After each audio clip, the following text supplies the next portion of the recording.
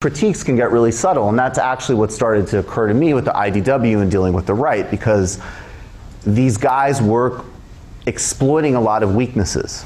They were coming in and they were seeing people, you know, look, if your pop culture diet, and let's say you're an alienated young man, which is the primary audience for these guys, that's just market demographics. That's not a moral statement. I did some brand work. This is just like you're looking at your demos. You're alienated. You don't feel powerful. You probably have a lot of actually very valid complaints in your life. You flip open, say, some, you know, mediocre, bougie website that you think is the left, and what do you have? Seinfeld's actually problematic, and you suck, and shut the fuck up, and this is a problem, and that's a problem, and this is this, and da da da da. And then Jordan Peterson comes along and goes, no, actually, you're great, and you should have a government-provided wife to massage you.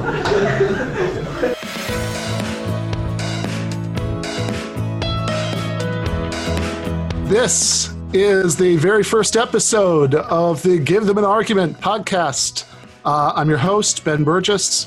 The voice that you just heard, of course, was our departed brother, Michael Brooks, from his Mill Series lecture at Lafayette College. And I wanted to start out with that for a couple reasons.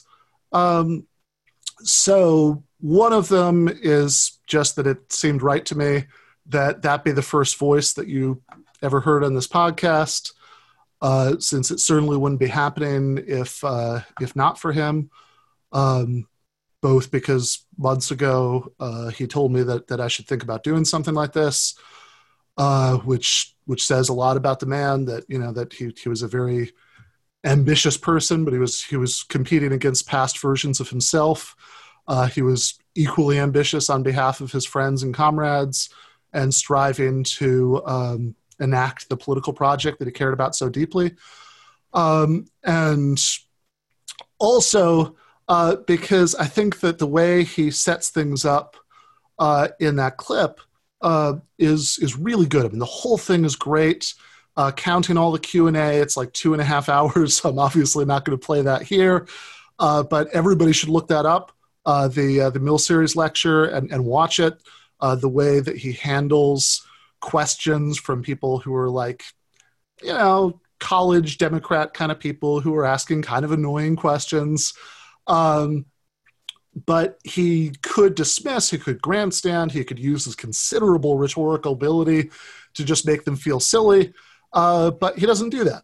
Right? There's maybe a little moment of it when somebody asks him a ridiculous question about, you know, whether he was like a self-hating Jew for criticizing Israel's treatment of the Palestinians, and there's a little bit of snark at the beginning, justifiably, I thought, before he goes into his real answer. But even in that real answer, you can tell that he's always trying to think about what framing is going to make sense to the students, how he can not just score points with people who already like him, but he can intersect with their worldview. He can give them an argument that would actually mean something to them. And obviously he's one of the most gifted, you know, political communicators that we've had on the left in a very long time, which is one of many reasons the loss is irreplaceable.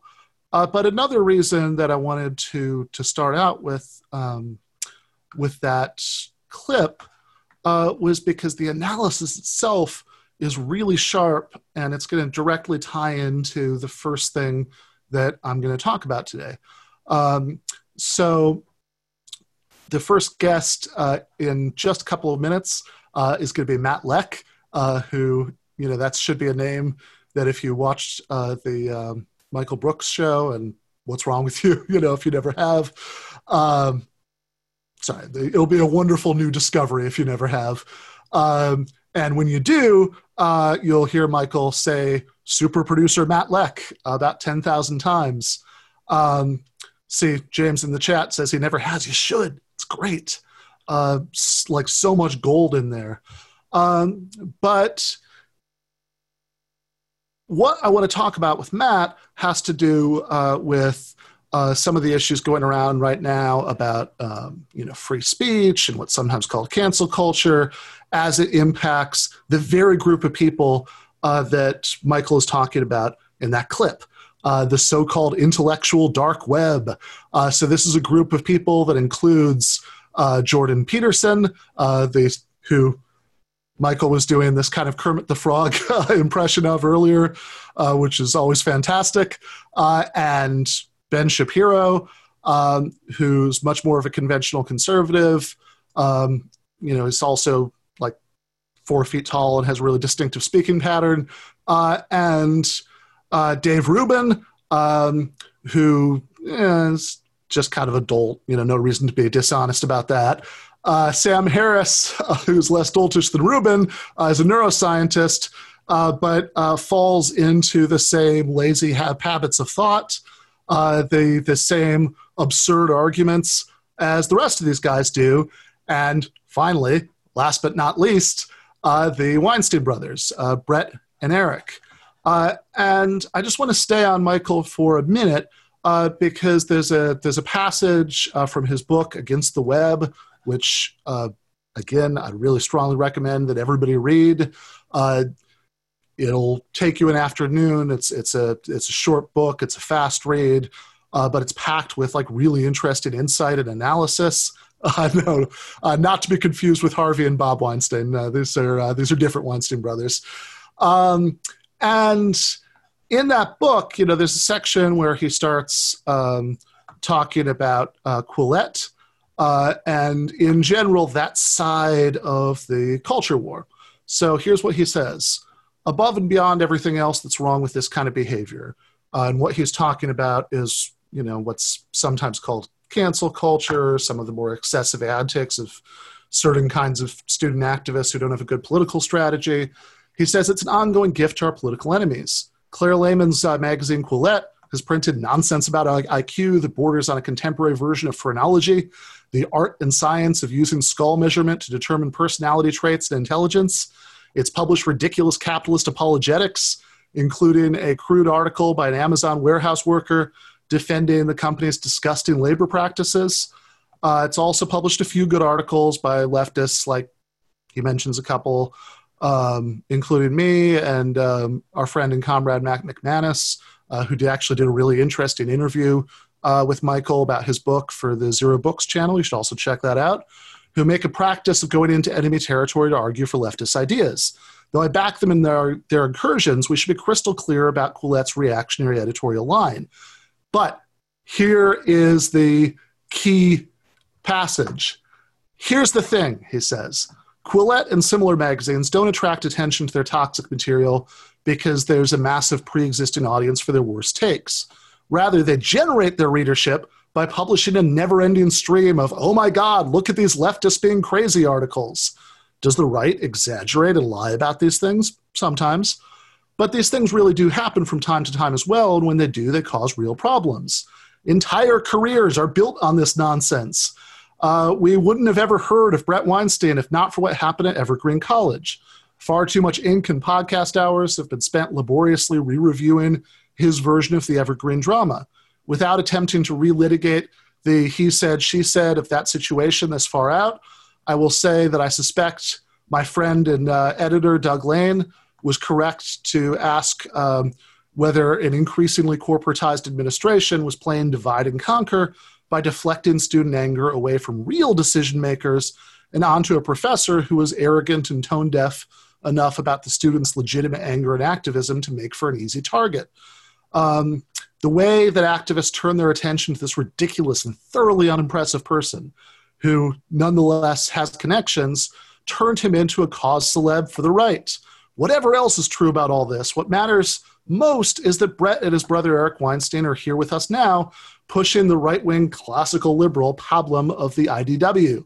In a world where the left was just a little better at acting strategically, Bret may well still be teaching biology at a nice hippie liberal arts college, while Eric quietly did whatever it was he did for billionaire ghoul Peter Thiel. Doug Lane, who he mentioned in there, by the way, very thoughtfully after Michael passed, sent me this It's a bottle of very nice, very smooth bourbon. Enjoying some of that right now while I record the episode. The Glenn Beck book, I will tell you about later in the episode. So I really like the way that Michael sets it up in this passage, because what I want to get into in my conversation with Matt is the way that there are like a few different levels going on with this stuff. So when people in the IDW, this group that Michael was criticizing in the passage of the book and in the talk at Lafayette College, as well as criticizing the way the left plays into their hands by not being more strategic, when these guys talk about free speech and various things that might be threats to free speech, not everything they say is wrong, but it's also true that some of them are just hilariously amazing hypocrites about it. And it's also true that they don't really have any good solutions. And I want to get into both of those things. But first, Matt, how are you doing? Hey, Ben, I'm doing all right. How about yourself? I like that you're doing the show. Congratulations on the first episode. I'm honored to be the first guest, actually. Very honored by that. Yeah, well, I'm excited. And it makes sense to me since, so we've interacted so much, since from my debunk segment on TMBS. Before we get into anything else, by the way, since some people might not be clear about, the TMBS's future, do you want to speak to that for a minute?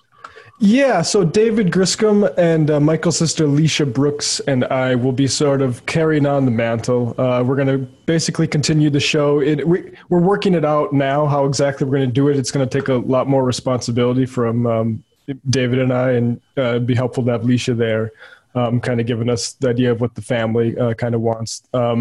But yeah, it's going to be interesting. I've been, doing a lot more different kinds of reading than I was before, trying to, because there's I need to read the book on Thabo Mbeki. Michael always wanted me to read.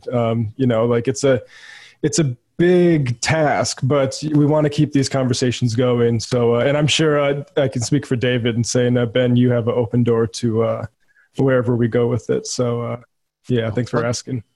Yeah, much appreciated. Yeah, I just want people to know, because I think not everybody might be clear that that's still going to be continuing to exist and go on, which I'm really, really glad that it is.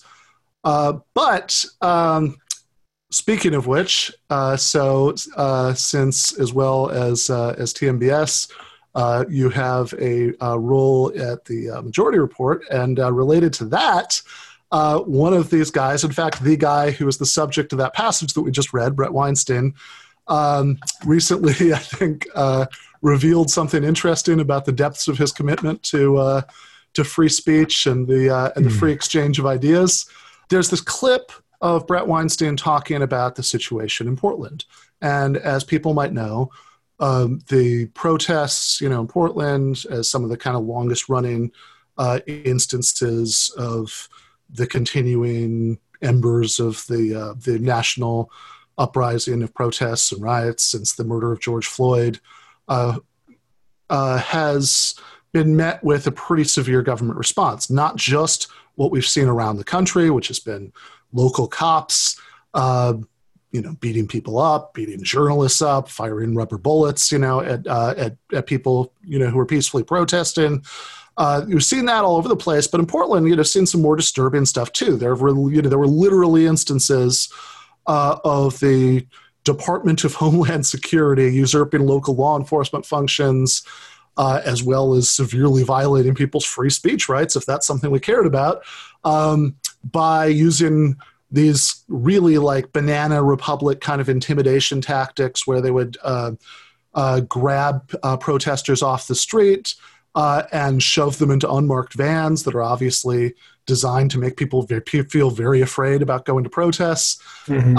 And so you would think that as somebody whose whole brand is built around his dedication to free speech, Bret would be outraged about this, and you'd think that his commentary on this would be devoted to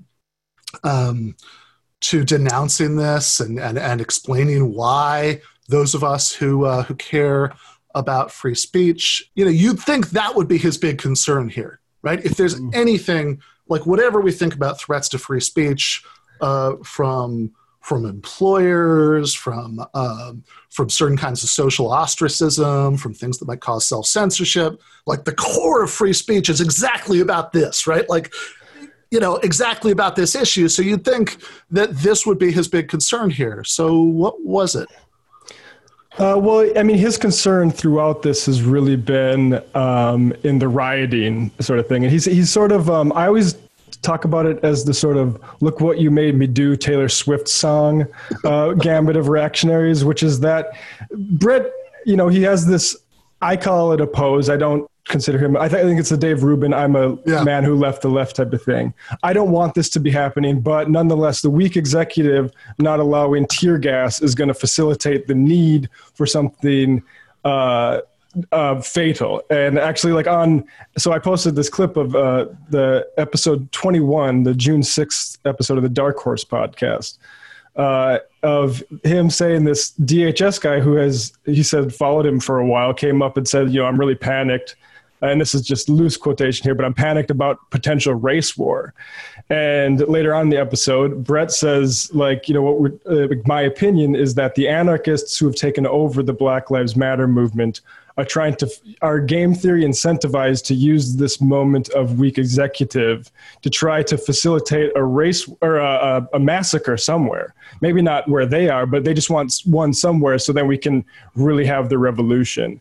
And I thought this was an alarming thing a conversation to have with a DHS agent on June 6th. This was footnote. It's hilarious that there was the thing about game theory in there, just to kind of give it this paranoid right-wing lunacy about race war, this sheen of intellectualism, that's oh no, but I'm a math nerd, I'm just thinking about game theory. Yeah. So I took part of this clip, and it's all it starts about 12 minutes in on the June 6th episode. If people want to check it out, but I quoted that, and I admittedly, a bit facetiously called that his consulting work with DHS. Now he took that as, I guess, borderline slanderous or libel, because he said, he tweeted out, Matt Lech is spreading knowing falsehoods. He said falsehoods. The falsehood, to be clear, is that he was getting paid for this rather than doing this as a freelance volunteer. Yeah, I would say it was unpaid consultation and not consulting work. I should have said that. That as a journalist, I should have said that. I agree, because it gave him a little pedantic point to complain about, which is, I think, the pattern of these guys. If I could just go through this. So Dave Rubin complained that a video that I actually titled, but we call him stupid in video too. We call Dave Rubin stupid, so he couldn't engage with us in ideas. Fair enough. But we got painted as bad for that. Meanwhile, years later, it looks like Joe Rogan and half the IDW agree with that. And then we got it. That was the first member of the IDW that demanded an apology of Sam Cedar as a precondition for a conversation. The second was Sam Harris, because he went on Weinstein's Portal podcast and called Sam a psychopathic troll. This is during us criticizing his bell curve stuff, rehabilitating Charles Murray. And I will just say, the Weinstein brothers are better on the bell curve stuff. They point out why, but they're not explicit in their criticism of who they're criticizing. But I'm just saying, if you would have came to us more directly, we could have had this conversation. And you wouldn't have to be distancing yourself from bell curve stuff all these years later. Just to make sure everybody's listening really knows what you're talking about here, right?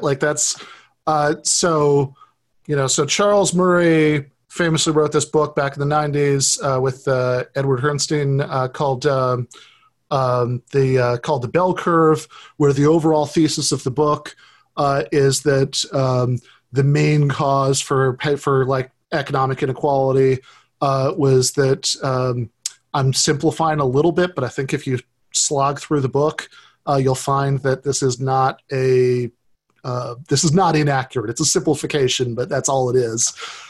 Is that poor people are stupid. And in particular, there's a famous chapter in there where he looks directly at the most obvious counterexample, which is hey, black people have been doing economically worse than white people since emancipation. And, you might think that has something to do with slavery and Jim Crow and FHA redlining.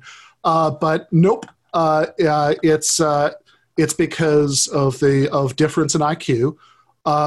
And Sam Harris really ran with this, after there was some incident where there was a college that Murray was supposed to speak at, and it was disrupted, and there's a whole thing there. But instead of just saying, hey, you shouldn't disrupt speakers, but also Charles Murray is a crazy and terrible person, who's peddling, who's not a scientist, right? Who's not a scientist in any way. He's a right? political agent. Basically. Yeah, he's a right-wing think tank guy, right? He's not he spent his entire life in these kinds of institutions putting out right-wing policy books. He's not a scientist. He's just looking for scientific rationalization for the kind of Dickensian economic preferences that he has. And so instead of saying all that, right, Harris really embraced him, said, the debate Ezra Klein on it, which was, everyone should check that out. A pretty amazing debate where he says, Ezra, I can't remember the IQ guy who they both cite, but Ezra at one point cited him saying it could be that, there's so much environmental stuff that we just don't know the genetic component. And Sam Harris is yeah, but we're talking about what's plausible here.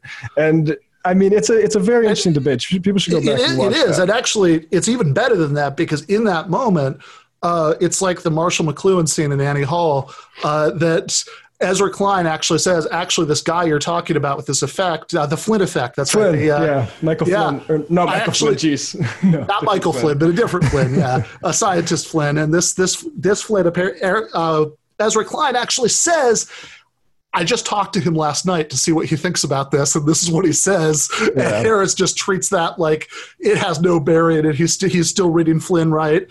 And most of the debate is spent with Klein trying to challenge him on the merits and explain why he's wrong, and Harris whining about how we can't have the conversation, which kind of sets the tone, right? So after you tweeted this thing about Bret Weinstein's unpaid, unofficial, but friendly conversations with DHS agents worried about race war as the DHS is nabbing protesters off the street and sticking them in unmarked vans. Or even right before that happened, actually. That's what made that a bit weird to see, because the nabbings happened a few weeks after. But go on. Yeah. So you tweeted this.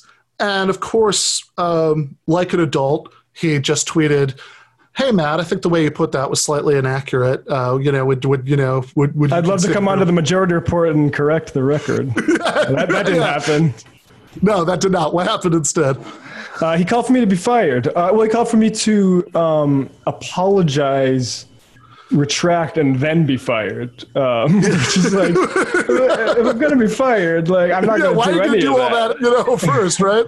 But I did. I immediately deleted it because, like I said earlier, I wish I hadn't done that because, and I just want to get back in this pattern. I got sidetracked with the Sam Harris thing. So Sam Harris, said we won't engage with us because we're psychopathic. He said that our behavior was psychopathic on Eric Weinstein's The Portal. Anyway, flashback to about a week before this happens with Bret Weinstein. Sam Cedar is dunking on Eric Weinstein for saying that he understands what it's like to be black because he's neurodivergent, and people tell him he's wrong about things a lot. And Sam says that, hey, Eric, awesome. I know I'm a psychopathic troll, in quotes. I know you think I'm a psychopathic troll, in quotes, blah, blah, blah, blah. And Eric seizes on saying, I have never said you are a psychopathic troll. But I'd be happy to say I'm wrong if you can provide evidence. And he has the screenshots of the Boolean operator search terms. It's clearly never said it. But again, Sam Harris went onto his show and called us psychopathic. And Eric said, that's what the whole left is doing these days. That was his pushback to that. And then Eric did call us, says our troll game is too strong for him to engage. So that's the third IDW member of the ones profiled by Barry Weiss that demanded an apology as a precondition for discussion. And then a week later, Bret asked for me to. Admittedly, I was provoking him because I think his behavior. But come on. I mean, like the idea that it's okay to try to get people fired to silence them if the speech is provocative enough. Right. Once you said that, it's kind of game over as far as everything these guys are, in some cases, legitimately, right, complaining about. And also, by the way, I just love the idea the person being called psychopathic in this context is that monster Sam Cedar, right? Like, it's so weird. This whole time period is crazy. Human beings.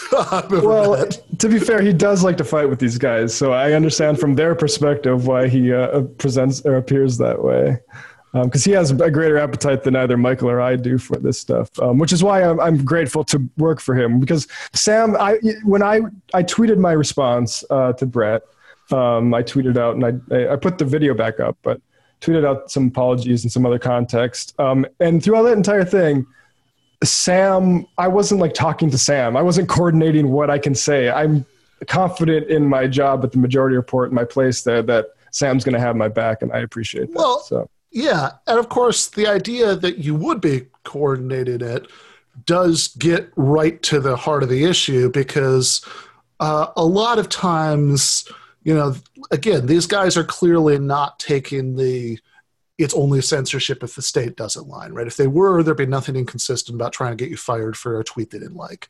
But they're not, right? Because if they were, then like 3/4 of what they object to would be unobjectionable. You could no longer say that you didn't like it, that this editor had to step down or this professor was investigating. None of that stuff, right? Because none of that is the state. So they are obviously concerned about tactics like trying to get people fired to punish them for their speech. And the fact that they're willing to engage in that themselves like this tells you everything about how serious they are about it, right? That they'll resort to that easily.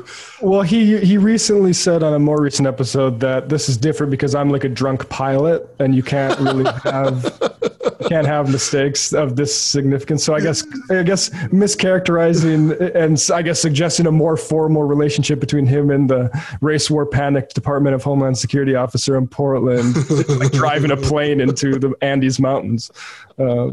But yeah, no, absolutely. And of course, also the suggestion, you're like a drunk pilot, like, I love you. And like, I think you do great work. But I also think that flying an airplane and being a producer for some talk shows maybe aren't really analogous activities. I don't know. I'll have to think about that one. Okay, fair enough. Yeah. But yeah, I also think just as, certainly I think you're less likely to kill people in your line of work. I'll say that much. I mean, I think so. I mean, to address that point seriously, he says like in this environment, you don't want to be spreading misinformation like that, which I mean, I have some agreement with that sort of thing, which is why I changed my tweet. Now I find it a bit rich that the main journalist he always cites, and immediately after talking about this DHS conversation, is Andy Ngo. That's like his only source on the ground. And I mean, Andy Ngo's been criticized for things he's published about hospitalized protesters and journalists. So, I mean, I think these conversations are valid, but I kind of don't buy it so much from Bret Weinstein in that case. I don't think I really endangered him. I think telling the DHS about anarchists that want to start a race war is also a bit irresponsible in these times. Yeah, possibly even more irresponsible than not making it clear that he didn't have a title and wasn't being paid for the conversation. But it's also important, and I guess maybe this is like the last point I want to end this on. Because above and beyond the fact that they're like weird hypocritical clowns, there's also a more serious thing here, which is that if you are concerned about people using these tactics, like trying to get people fired, for tweeting things you don't like, then if you're not just going to be complaining pointlessly forever, right? You should have some kind of solutions.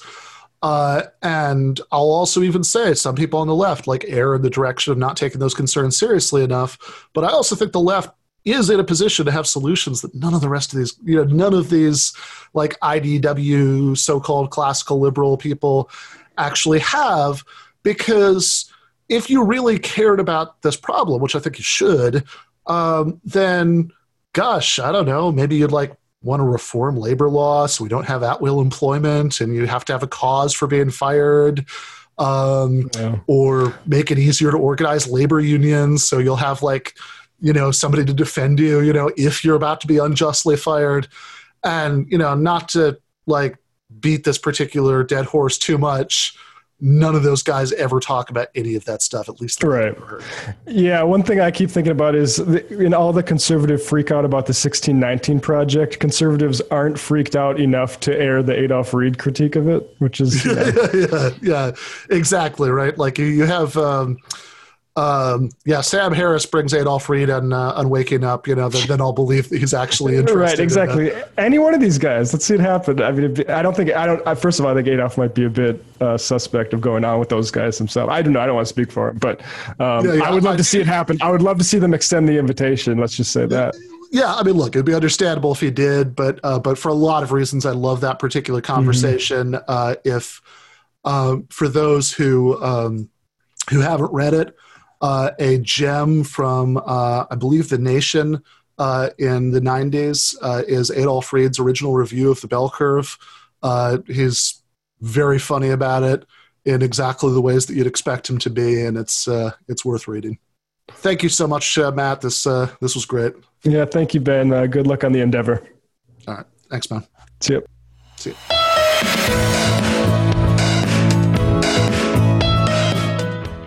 Thank you, Matt. Matt Lech is the host of the Literary Hangover podcast and the producer for The Michael Brooks Show.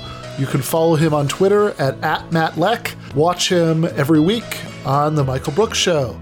Coming up is Harvey J. Kaye, who is a historian and the author of several books, including Take Hold of Our History, FDR and Democracy, The Fight for the Four Freedoms, and Thomas Paine and the Promise of America.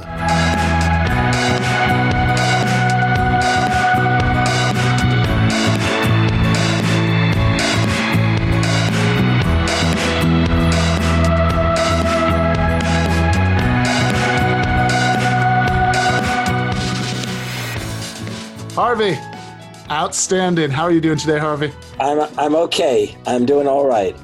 We've had storms come through. The humidity's high, but I've been looking forward to seeing you, so I'm feeling good. Good. Yeah, I'm glad to hear that. I'm excited to talk to you. We've overlapped, a bit on the Michael Brooks Show, and I had a good conversation with you in Brooklyn when there was the last live show. Yeah. But I've never really had a good chance to pick your brain about the stuff that you're most that you're most passionate about radical history and what we can learn from the radical tradition in American history, which is really what I was hoping to talk to you about today. So one way to kind of enter into this is, I don't know if you've ever read Philip Roth's novel, I Married a Communist. I haven't. No, I'm a very poorly read person in literature. In literature, very, very well read in history. Fair enough. So in that book, there's a lot of it's about the, as the title might suggest, the American Communist Party and McCarthyism and Roth's anger at McCarthy at witch hunters. But one thing that actually comes up pretty extensively in the book is that these like 1930s kind of Popular Front era communists were really obsessed with Thomas Paine. Right? Yes. So why? Yeah, I was wondering Does that come up in the novel? That comes up extensively in the novel. You just made it that I have to read it. Yeah. Well, you'll enjoy the book. It's very good. But I guess I think it might be an interesting jumping off point for some of what we were talking about. Like why is it that like out of all of the the founders, the American revolutionaries, why is it that Paine is one who the American left, radicals have historically been so interested in? Okay, that is a good question, and it can be answered in a sort of direct sort of list way. For example, he never owned slaves. How's that for a start? I mean, that's a pretty good start. Okay, number one. Number two, his first significant intervention when he came over from England, and he was already almost middle aged. He secured a job which was completely a complete sort of new thing for him as the editor of a new magazine in Philadelphia, and he wrote a lot of things. But the very first thing he wrote of a direct political intervention sort was actually a call to bring an end to slavery in America. Okay, and it wasn't one of those things that said we should end slavery and send African Americans or Africans back to Africa. It wasn't a colonizationist. He actually talked about the responsibility of providing education and land. So, okay, that's worthy. So that's first of all. And by the way, Thomas Paine's writings were never out of print. And in the 1930s, the entire left was reading Thomas Paine, from the liberals of the FDR New Deal administration over to the Communist Party. And in fact, Eleanor Roosevelt, just as a sidebar to that, Eleanor Roosevelt herself wrote a little book titled Moral Democracy, something like that. And it was all about the American tradition. And it's pretty clear that she was reading communist writers to enhance her ability to write about democracy. And the person she quoted the most, I think she devotes 5 pages in a 100-page book to Thomas Paine. So indeed, Philip Roth was right on to make something of Paine. And I do have to read the novel. But it is the case that in every generation in American history, when radicals or even liberals, progressives, whatever we want to call them, whenever they united for struggle, whether it was for free thought, that is to make sure that the separation of church and state was really a separation of church and state, abolitionists, feminists, labor unionists, socialists, progressives, anarchists. Who am I leaving out as we go along? But you got the idea. Every single struggle, they always reach back to the revolution. There is that kind of sort of instinctive reaching back to the revolution in order to, if you like, bolster or validate their cause. And when you reach back to the revolution, inevitably, you not only go to the Declaration's words, okay, all men are created equal, life, liberty, and the pursuit of happiness, you end up necessarily discovering and recovering Thomas Paine. I mean, Thomas Paine, in school they teach you that Thomas Paine was the author of a pamphlet that incited the struggle for independence, or turned the struggle that was a rebellion into a revolution. But it's not just a revolution for independence. In fact, Paine once said, if the struggle was only about independence, it wouldn't have been worth pursuing. There was something like that. But the fact was that Paine actually argued for something that was rather unprecedented at the time, and that is he argued for creating a democratic republic. So if you go back to Thomas Paine and you're reading this pamphlet, which really does make the case that Americans had, excuse this for most people on the left to get upset when I mention this, that Americans had a world historic opportunity to fight for human rights, not simply for British rights or for what might well be called later after the Constitution, American rights. And among the lines he offers is, we have it in our power to begin the world over again, which has got to be the most absolutely true and absolutely untrue statement at one and the same time.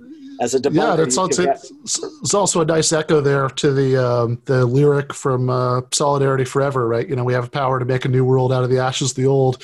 Yeah. Well, but I just want to point out that when he says that, he actually talks about never since the time of Noah have we had the opportunity to start over again, that kind of thing. And what really makes it significant is not just, Paine wasn't simply, a genius writer. He wasn't just, he was a working class man, basically. But what it is that he could speak in such a way that everyone understood, or he could write so that everyone understood him.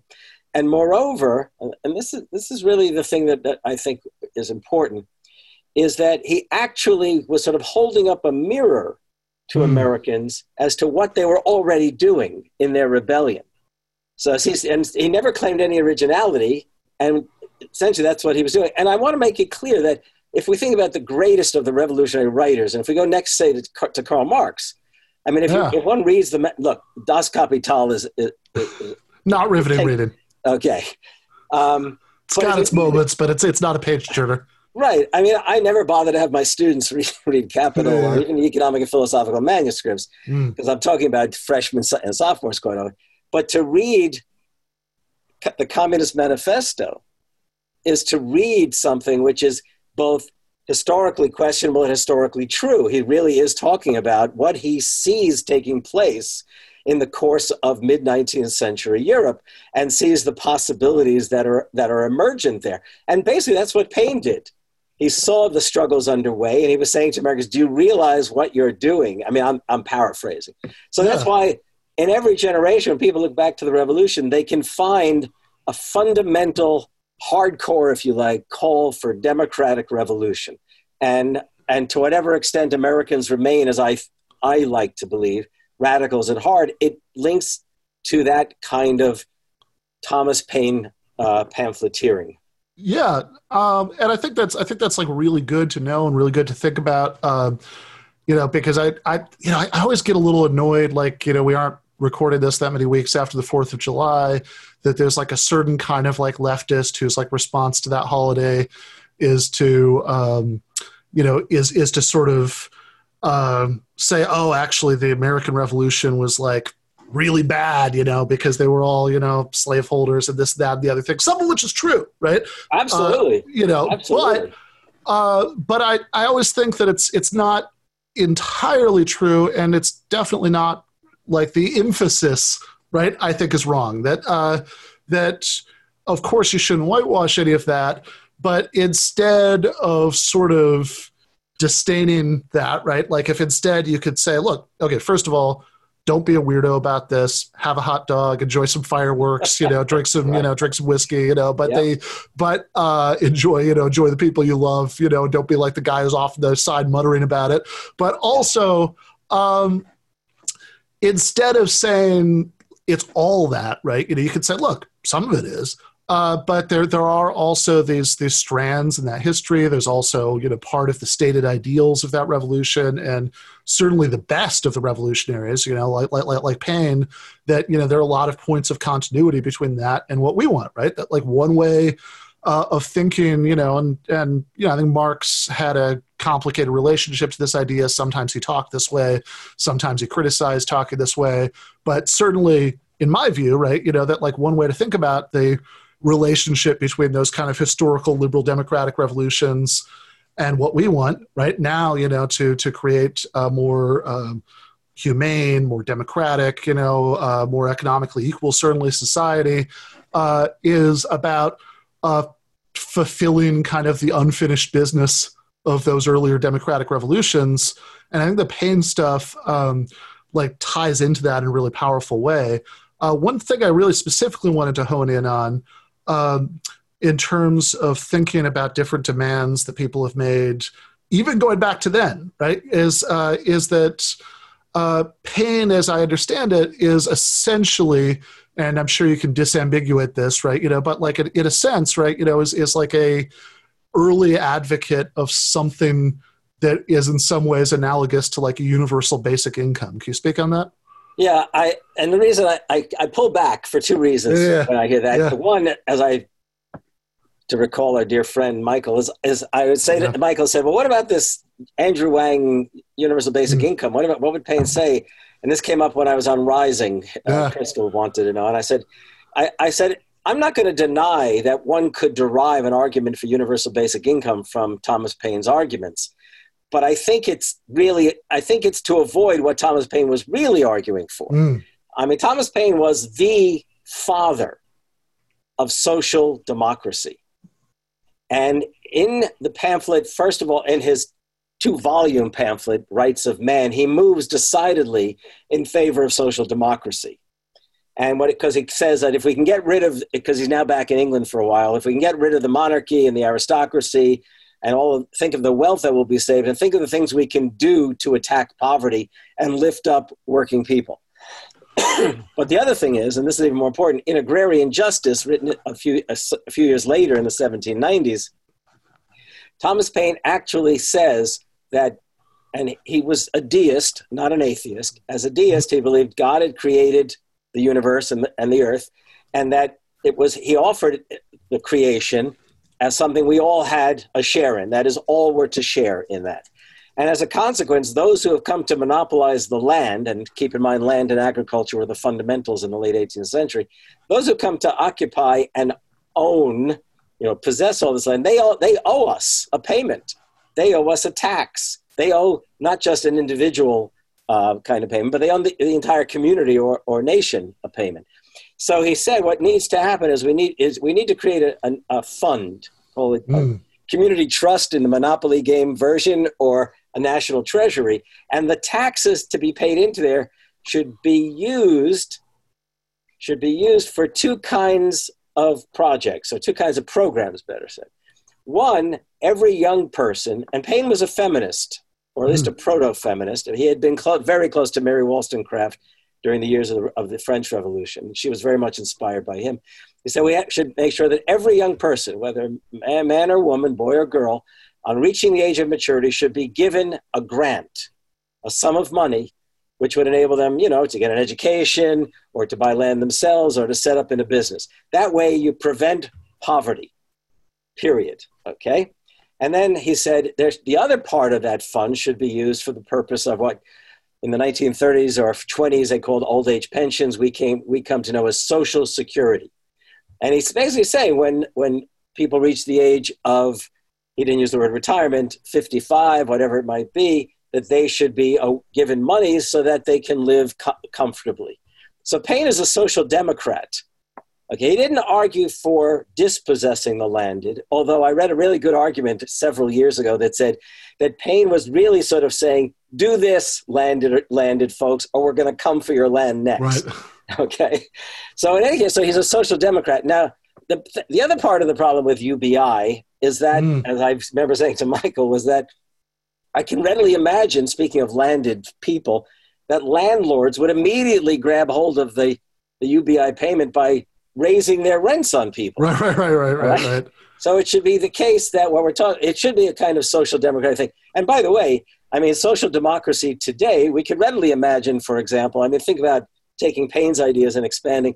So everyone talks about Medicare for all, and the Democrats, like Biden, are doing the wimpy version of it. Well, we'll reduce the age of Medicare from 65 to 60. But how about if we say that everyone under the age of 18 has free health care? Let's start there. That would be to combat poverty at the beginning and to enable people at the beginning. Look, I'd go for Medicare. I don't even know if I'd stay at Medicare for all. I like to think of it something called all-American health care. We're all covered. We pay our taxes, and we don't have to worry. Okay, like Britain's NHS, that kind of thing. Exactly. Having lived in England, I don't know if you've ever lived over there, but living over there was, when I went to the dentist, it was taken care of. When I got mononucleosis, it was taken care of. Yeah, I haven't lived there, but my sister is married to a British guy, and she's lived there for many years. And I've certainly been over to visit. And yeah, there's something that's incredibly liberating about, living in that system, having the NHS card, knowing that you're never going to be charged, or really the only, even now, right? With all of the inroads, from Thatcher through New Labour, to Boris Johnson, all the inroads into that system and all the chipping away at it. Even now, right? The only money you're actually going to be charged in NHS hospitals for parking, and Jeremy Corbyn's Labour Party, when he was leading it, at least, I don't know if they still are, but one of their election demands was to abolish the parking fees, because you shouldn't even have that, right? Imagine having that be your problem. But I guess one thread I did want to connect there, right? When you're talking about Thomas Paine, kind of as a proto-social democrat, in his support for various kinds of redistribution, like something like Social Security and so on. And I think making some very perceptive points about the problems with Yang-style UBI proposals. And actually, I'd even add into that another problem with those proposals is that most of what little leverage ordinary people have within our economic system comes from their ability to organize in the workplace And if you don't even, if that's even that isn't there, right, then you're really in trouble, right? I mean, I kind of start thinking about, pretentious reference, I know, but run with me. I start thinking about like in the late Roman Republic when, big landed estates, bought up like most of the small farms.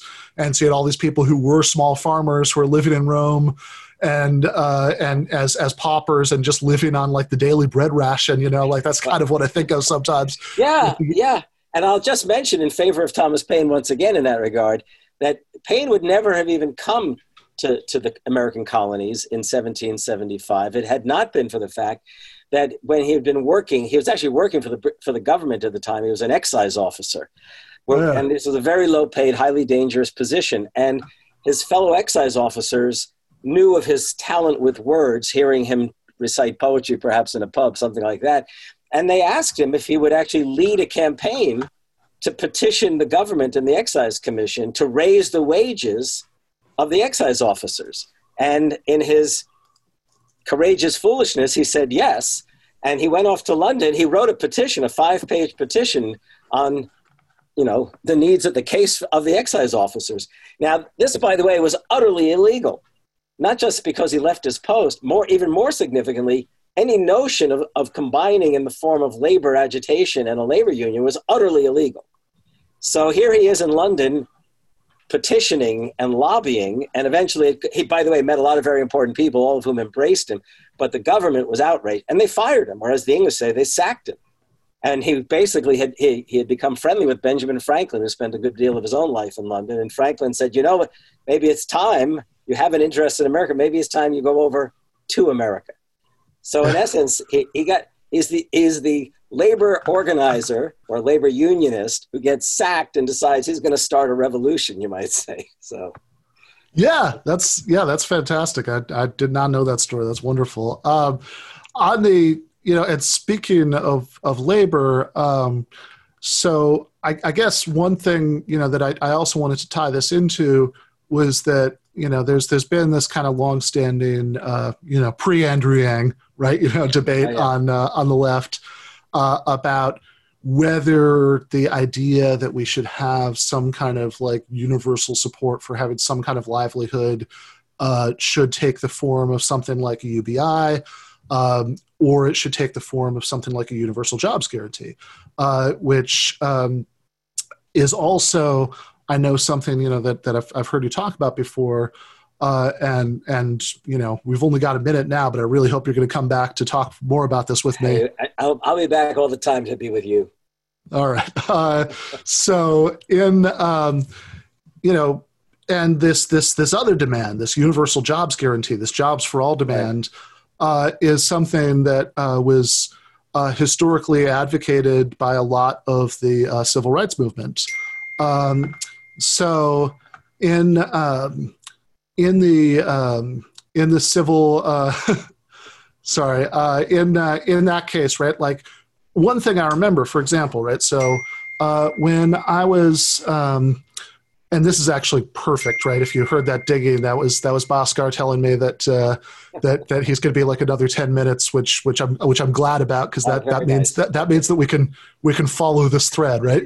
So I thought he was asking it, and then it would have been all the better 2 generations of socialists, but that's beside. Yeah, absolutely. And so in any case, like I remember, for example, right? So I grew up at a time period where, maybe not in every state, but at least in Michigan where I grew up, we got a fair amount of like, there'd be like a Martin Luther King Day assembly where you'd hear like a certain amount about the civil rights movement, and it was all good, but it was all also in retrospect severely incomplete. So in a lot of ways, right? One of the most obvious of which is that it tended to skip from the March on Washington to Martin Luther King's assassination, Yeah. right? Which happens 4 years later. So you never heard, like a phrase that I never heard in any of these assemblies was "poor people's campaign." For example, I also never heard the word Vietnam, right? Mentioned in these contexts. Yeah. Because again, the version that they teach school kids, basically skips anything that would still be controversial. Yeah. And one thing I even remember, like some old social studies textbook when I was growing up, that was looking, what they tell you about the March of Washington is basically the "I Have a Dream" speech. But there are accompanying pictures, there are photos of the march. And in those photos, one thing that you notice that's really interesting, if you look closely, is how many of the signs have UAW on them, right? United Auto Workers. That's right. And another thing that you might realize till later is that they very rarely give you the full name of the march, which is the March on Washington for Jobs and Freedom. Absolutely. Absolutely. Well, we could spend the whole next half hour, and I don't want to take up Bhaskar's time, but here's the thing. And I want to go back to the 1940s. We can go to the 30s. Do it. But in 1944, FDR gave what really is sort of the culmination of his entire presidency, in the sense that even as a candidate in 32, he was calling for an economic declaration of rights. In 1941, he issued his very famous State of the Union message, which included a call for the four freedoms, which included freedom from want and freedom from fear. But in 1944, he calls for the creation of an economic Bill of Rights. And one of those rights, and I actually knew this might come up, okay? It was the right to a useful and remunerative job and the right to earn enough to provide adequate food and clothing, etc. In other words, the right to a job and the right to a job at a living wage, which he first argued for in 1933. Now, what's really important here is that he repeated the fact that this was meant to be an economic Bill of Rights for all Americans.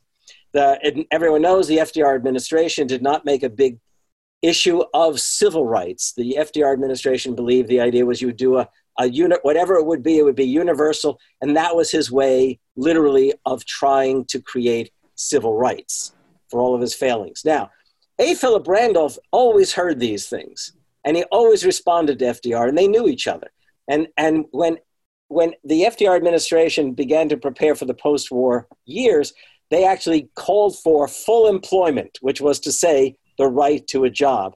Now, in 1963, it's A. Philip Randolph, the black civil rights and decidedly labor leader, who was himself a socialist, who actually organized the sleeping car porters union, right? Right, the Brotherhood of Sleeping Car Porters, right. And they're the organizers of the March on Washington.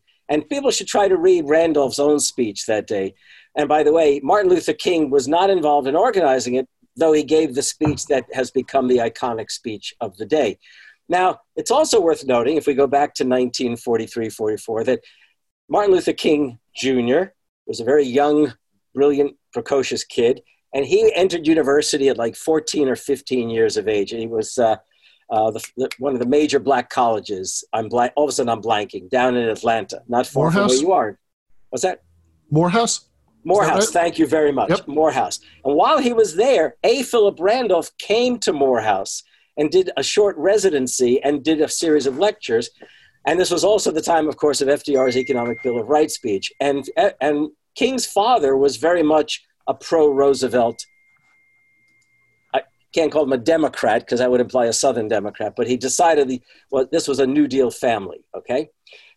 So Martin Luther King clearly is cultivating in his own mind an idea of social democracy or democratic socialism. So when we come to 1963, you've got A. Philip Randolph, Martin Luther King, and Walter Reuther, as you said, UAW leader, who is literally the guy who writes the checks to underwrite the March on Washington that brought 250,000 people to D.C. And here's the next thing.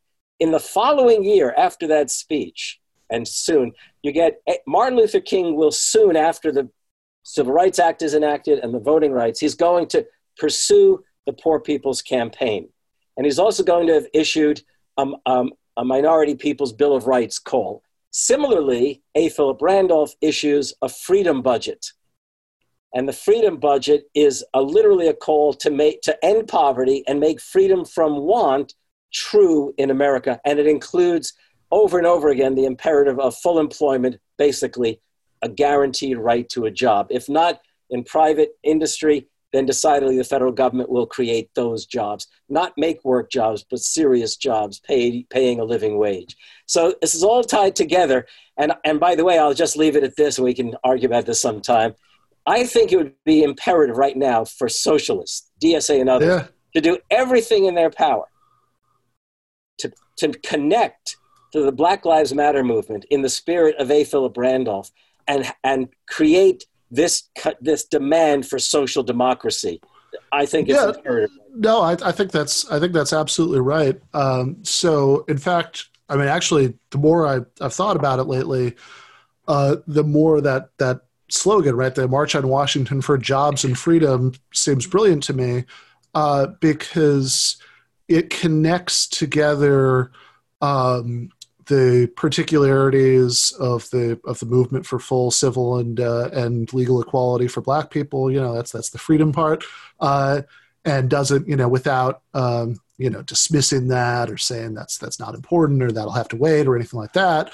But also, instead of just having it be narrowly about that, right? It's tied into an economic agenda that is certainly going to disproportionately benefit Black people, because Black people have been disproportionately screwed over by the economic system in the United States. All the reasons I was talking about earlier with Matt, when we were talking about the bell curve, but also, right, it's screwed over a lot of other people too, right? That you can build a broad cross-racial alliance around a lot of these things. That's not just a matter of altruism, right? Like, oh, this guy over here is suffering, you should be a good person, you should help him, right? Which of course that's great too, right? But like, it's particularly politically powerful when you can say, hey, we've all been screwed over by this system, and here's an agenda that's going to correct that for all of us, right? There's a reason, that King knew what he was doing with the Poor People's Campaign, that just referenced poor people in general, right? That a vastly larger portion of Black people than white people, were and are living in poverty because of the economic legacy of America's history of de jure racial apartheid. But it's also true, right, that lots and lots and lots of other people are poor. And what you want to do, if you're not just sort of more, trying to make a moral statement, you're actually trying to change the world, right, is to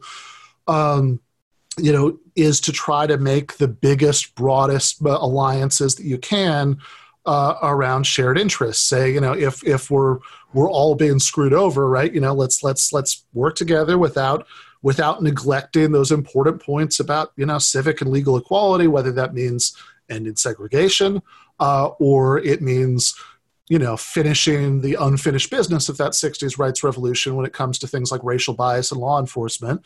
But instead of leaving it there, right, because there's something a little bit odd about that view, right, that like we should be happy if the percentage of people who are begging in the street from each racial group, right, was proportional to the population, right, that would count as a victory, or that, the number of people who are in the number of people who are victimized by the police even, right? Because like when we talk about George Floyd, whose murder started that wave of protests, riots, civil disturbance, that I think it's important to remember that the specific context that this happened in was, Floyd, was a Black worker who had been laid off, because of coronavirus, and what he was choked to death for was trying to pass a bad $20 bill, right? So that this is a symptom of a lot of social pathologies, but certainly, even though the poverty is itself unevenly distributed between different racial groups because of all this history we've been talking about, it's also just a symptom of poverty per se, and it's a symptom of the way that there's been this calculation that that was made in elite circles, especially especially starting in the 80s and in the Reagan era and continuing after that, that rather than expanding what little social democracy we've had in America to try to reduce poverty, instead it would be both politically and financially cheaper to focus on more aggressive policing, a bigger carceral state, to carcerally manage the symptoms of poverty. That in other words, there are all these social ills that go with extreme poverty and economic inequality, and if you're not going to do anything about the underlying conditions, right? Then you can at least like lock up a lot of the people who have who are experiencing and trying to cope with the things that come from that. Right. And there's a line I just wanted to read you. Bhaskar's going to be on in just a couple minutes, but there's a article. I don't know if you've had a chance to read it, but if not, I'd really recommend it. It's by the historian I'm sure you're familiar with, Barbara Fields, and it's in Dissent magazine. It's called The Death of Hannah Pfizer, and there's this paragraph in there that I just love, which is, therefore, those seeking genuine democracy must fight like hell to convince white Americans that what is good for black people is also good for them. Reining in murderous police, investing in schools rather than prisons, providing universal health care, including drug treatment and rehabilitation for addicts in the rural heartland, raising taxes on the rich, and ending foolish wars are policies that would benefit a solid majority of the American people. Such an agenda could be the basis for a successful political coalition rooted in the real conditions of American life, which were disastrous before the pandemic and are now catastrophic. And that seems like a really powerful statement to me of the kind of politics that I think you're suggesting with these, talking about what we could learn from the civil rights movement and the way that it managed to, to tie in these demands for full civic and legal equality for everybody, which are incredibly important, with the demand that instead of just distributing misery in a fairer way, we do something about the misery itself. I'm going to give you the way to you can segue. Okay, we'll wrap it up with this. Martin Luther King, in the years in 67, in fact, made it a point of indicating in one of his books that the quote that he turned to when times were particularly tough was Thomas Paine's words, "We have it in our power to begin the world over again." There we go. Perfect. There we go, right? So thank you so much, Harvey. We are going to have to do this again very soon. I got a lot out of this conversation. This is good. We need to talk again. Okay, you bet. Thank you very much. Give my best to Bhaskar. All right, will do, Harvey.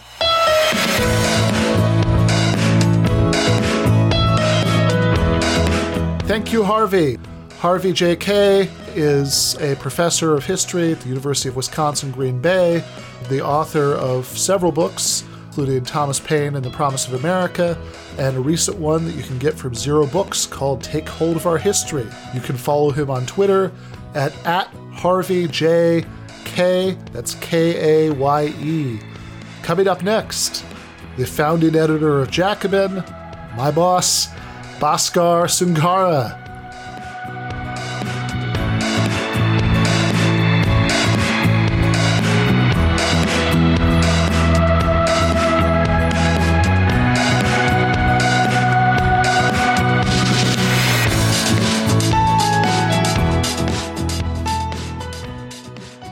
There we go. You found it. Hey, how are you? Sorry about the slight delay. No problem. In my culture, no, I'm just kidding. I'm from New York. I have no real excuse. Oh, fair enough. I'm sorry. I just didn't want to be subjected to a white male temporality. That was really what this was about.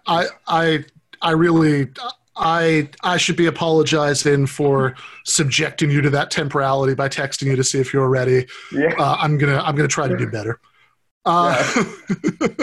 I'm excited for this podcast, though. This is great. This is really needed. There's not enough left-wing podcasts out there, but no, I'm kidding. I'm kidding. This should be great. Your lineup to start off at least is good. Yeah, I'm pretty sure that where you, well, actually, I guess you're not right this second, maybe, but but in where you normally live, I think that there are neighborhoods where you can't throw a rock without hitting a podcaster. But nevertheless, hope this offers something valuable. Certainly got a lot out of the conversation with Harvey about the history of American social democracy. And I just watched a great stay-at-home that you did for Jacobin. So you guys have been doing this stay-at-home series since the beginning of the pandemic, where usually you'll be hosting. Sometimes other people will have subbed for you a couple times. And there will be some left-wing thinker who will come in there and give a presentation for about half an hour. And then you'll ask them some questions. But this time you did it yourself, so you weren't limited to the half an hour. And I teased our book, the book that me, you, and Mike Beggs are working on, and people will hear a lot more about in the next year as we kind of get further along in the process. But a book laying out a vision of a feasible socialism, which should be out somewhere spring 2022. Yeah, absolutely. Excited about that. And I guess thinking about feasible socialism, the talk that you gave for the stay-at-home was about social democracy and how we should think about social democracy. And if you think, all right, so social democracy is, at least it's a word that's meant a lot of things, to different people at different times. But the way we usually use it now, right? We're talking about movements, efforts, by leftists and socialists to reform capitalism by doing things like instituting social programs to provide for social rights like healthcare and housing, and of course that's what I was talking about with Harvey. But you mentioned the feasible socialism book, right? So this is a book that we're writing, you, me, and Mike Beggs, about how we could get beyond capitalism entirely, right? Without just sort of doing the thing that the left sometimes falls into doing, where we sort of treat socialism as this word that stands for some destination politically where we've achieved all the good things and gotten rid of all the bad things, but actually thinking about a realistic society that could actually exist without having to have society divided into workers and capitalists at all, right? Right. And so I think a reasonable question that somebody might have, right, listening to this is, well, hold on. So why are you guys so excited about social democracy if you think that it's possible to get past capitalism entirely, that we could have a society where workers own their own enterprises, and we didn't have this separate class of owners at all? Then hey, what's all this interest in messing with and rearranging the deck chairs on the Titanic of capitalism, right? Why are we so interested in the social democratic reformism? And I know it's a big topic, but I was hoping you could just speak a little bit to how those two goals relate to each other. Reforms within the existing system and trying to get past it entirely. Well, I think for starters, it's worth saying that when we talk about social democracy, we're not just talking about stuff the government does or any system that has a lot of state intervention. Like we wouldn't call, for example, the French system under de Gaulle or the forms of planning that were utilized in Taiwan and South Korea and other countries that actually played a useful role stimulating growth, but certainly weren't egalitarian in their intent. We wouldn't call that social democracy. So in particular, when we talk about the social democratic project, we're talking about projects that were led by workers' parties with roots in the working class that had initially at their core the impetus of class struggle in the early years. Then by the end, by the time the contradictions of social democracy, you could say, reached their peak in the 1970s, also had a rash of working class upsurge.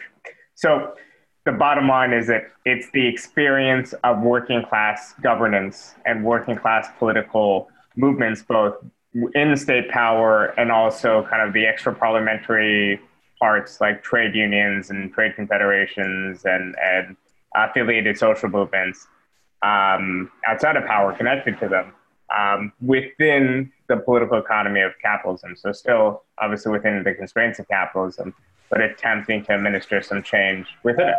So in the same way that as socialists, we should be interested in Chavez's Venezuela or what's happened in Bolivia and in other countries that have attempted to bring about, at the very least, reform programs from below with progressive social bases, we should be interested in these attempts as well in the global north.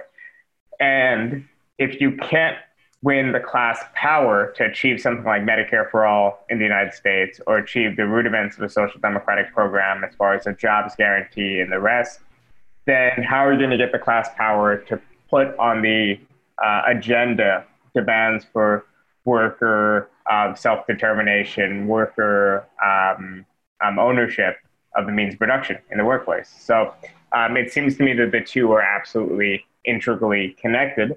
So part of understanding the contradictions and limits of social democracy is thinking about how these reformist parties of social democracy had their limits weren't great, not because they administered reforms, but because their political practice and their structures couldn't take them beyond those reforms. They would open the door to more radical questions, but they would not be able to answer them fully. So we should clarify what our criticism from the left is. It isn't against these important kind of building back blocks to, kind of building state, some sort of left workers' power. In the United States, obviously, we are so far from the limits of social democracy. We are so far from achieving anything. The left really needs to tally victories to tell people that, if you support left candidates, you aren't just registering a protest. It's connected to real material differences in your lives. Yeah, no, that makes a lot of sense. Just I guess to make the conversation less classy, I often think of the scene in Kill Bill where Uma Thurman is escaping from the hospital and she's still sort of paralyzed and she's just trying to get herself to wiggle her big toe, so she could eventually, start walking and get in the car and go off to slaughter her enemies. And I think there's something, there's something there, right? That like, that just achieving, Canadian style healthcare in the United States, which, it's absurd to talk about that as just in the sense that we're all living through this grisly real world advertisement for the importance of universal healthcare. But it's also like just achieving that is going to take monumental political struggle. We just saw the DNC platform committee vote down Medicare for all, like 125 to 36. Which is amazing because it's a party platform. It's like a wish list for the party faithful that that like almost nobody else actually reads. Be like the safest, most like symbolic way to concede the point, but they're not willing to do it even there, which shows you how much of an uphill climb we've got on there. But certainly, I think if we can start to achieve some things that really make a difference to people. And by the way, should also say that like certainly in the kind of socialism that we want, that we think is realistic and we could imagine happening in the near future in our lifetimes, right? It's like peace in our time, socialism in our time, that we, having worker ownership of firms would be fantastic. It would be amazing. It would be the first time we didn't have society divided between a ruling class and a subordinate class since the agricultural revolution. But it wouldn't mitigate the need for things like a national health service. Right, exactly. So some of these decommodifications are things we are taking, the meaning of decommodification, right? We're taking it from the market. We're making sure that people can enjoy it as social rights, but what would the health system look like in a place like the United Kingdom under full socialism, quote unquote? Well, it would probably look a lot like the NHS, right? Or at least the way the NHS used to be in its peak in the 70s, before they added additional user fees and things like that. So yeah, I think it's just very straightforward why we should care about these things. And also, I'm in general very comfortable with the fact that political leaders like AOC and Bernie and a host of people who support them call themselves democratic socialists. So their aspirations are, in many ways, social democratic, in that, at least when it comes to AOC, at no point in her life has she talked about really worker ownership of the means of production and so on. Bernie, for large chunks of his life, openly advocated for some sort of socialization there. And I think if you probably catch him in private, he might not back down. He might say, okay, well, it can't be old school nationalization. Maybe it has to be this or that form. But he probably just thinks it's not feasible. I don't think he's really repented from any of his prior positions. But, the left is so weak in this country.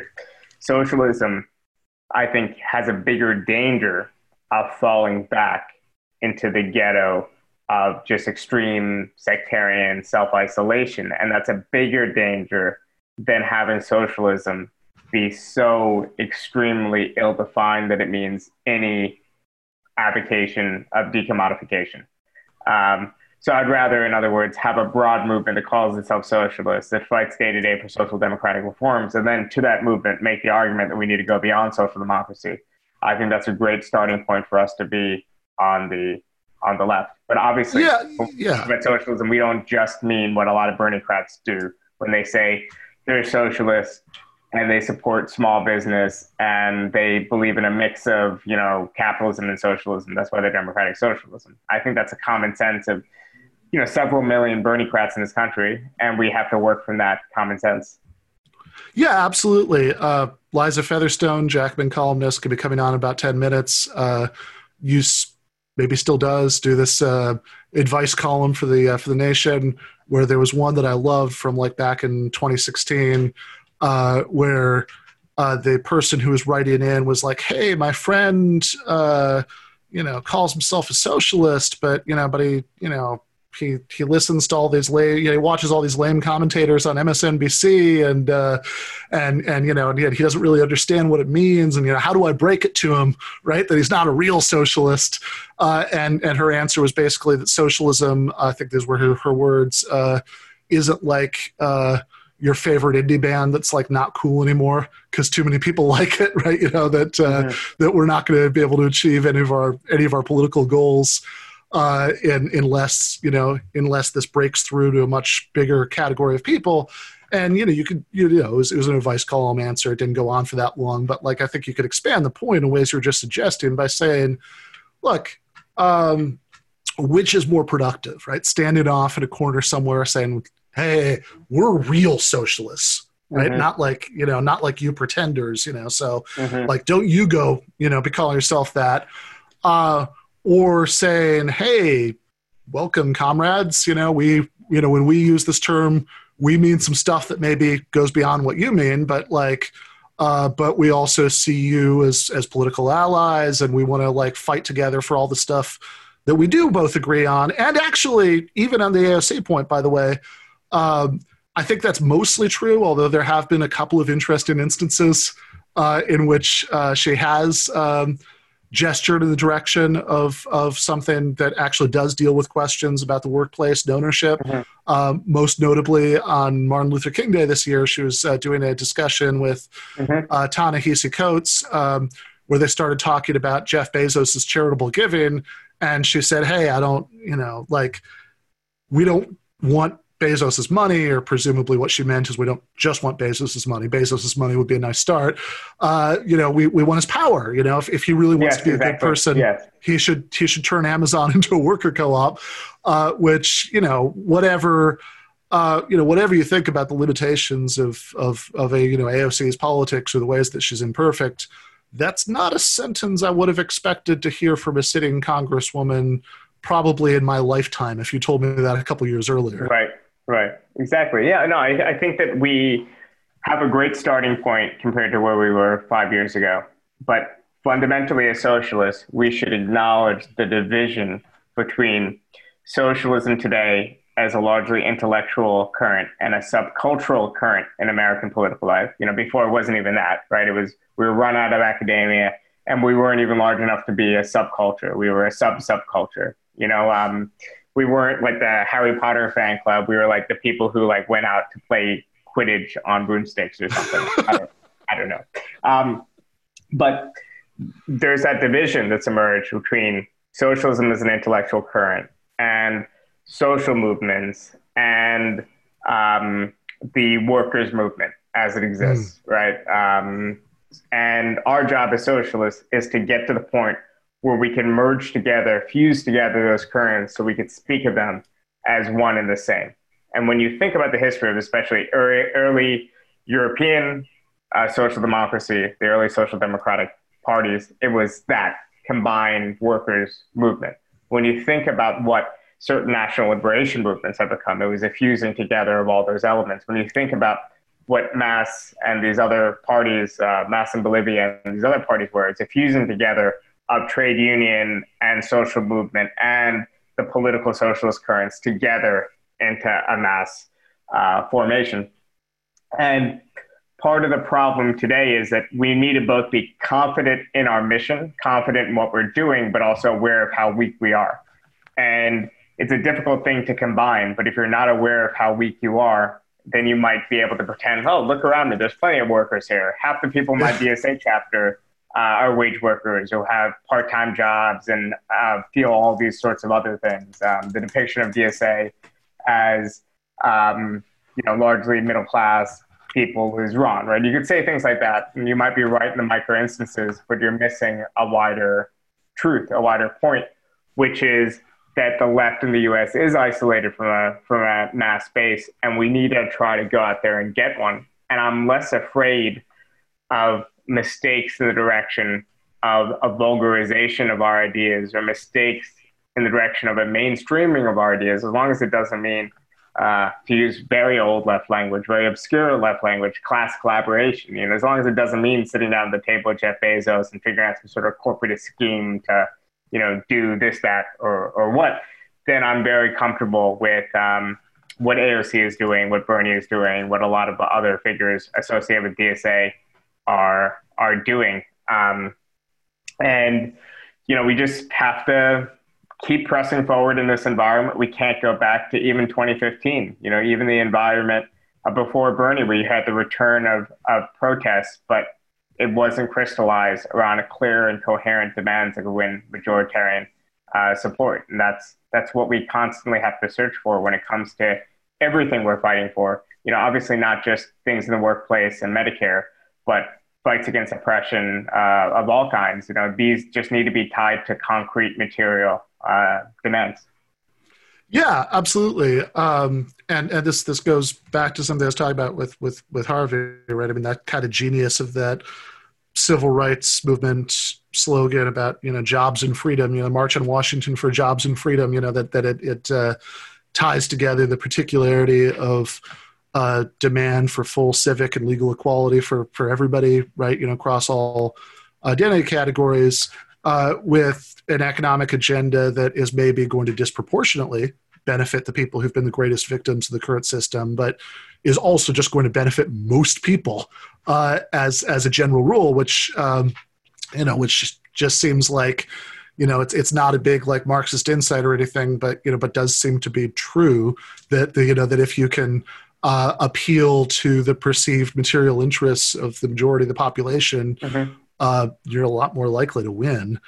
I do want to just pivot for a minute to, since we kind of referred to it earlier, but I don't know if people really get a good sense from that of what winning might look like. Now, obviously, like we just said, even achieving Canadian-style Medicare for all in the United States, is going to be an epic struggle. The idea that, okay, maybe if we eventually push social democracy to its limits, we get a situation where you either have to retreat from what's already been achieved or you have to go beyond capitalism entirely. But of course, in the U.S. context, if you're living in the real world, we are hilariously and tragically far from being at that crossroads, right? Like the limits of social democracy are nowhere in sight. But if we imagine a situation where they were, where like for example, something you talk about in your talk, right? Was the most advanced Nordic social democracies at the point where there were starting to be schemes proposed to do things that would go beyond capitalism entirely. And then you think, okay, well, what would actually taking the route not taken look like, right? That like if you think about, all right, we know what retreat from what's already been achieved looks like, because sadly we've seen that all over the place, right? That's a very familiar story. I think the route not taken would be a route that brings in questions of power and ownership sooner. In other words, what the Swedes and other forms of social democracy settle for is what they described as a functional socialism. So they achieved actually a huge measure an egalitarian distribution of wealth. But an egalitarian distribution of wealth isn't the same thing as an egalitarian distribution of power. There was a time in the 50s and 60s when that distinction seemed purely ideological. But what in fact happened was the inegalitarian distribution of power led to a rollback of the distribution of wealth.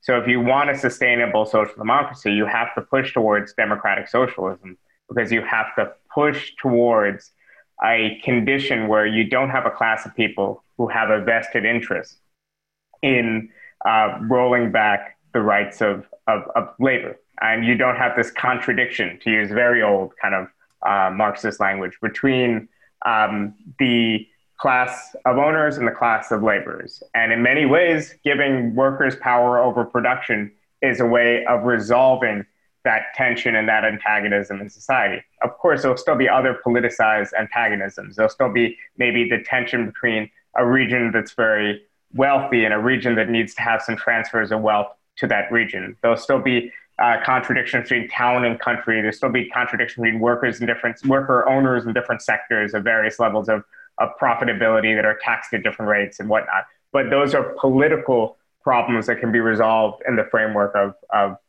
the state, of bargaining, of any sorts of other ways, but they're not as ingrained as the tensions that arose in these countries between a small group of capitalists that felt their profits being squeezed, a group of workers who felt like they deserved more rights from vis-a-vis kind of their bosses, but also from the society as a whole, public sector workers and private sector workers, all these tensions.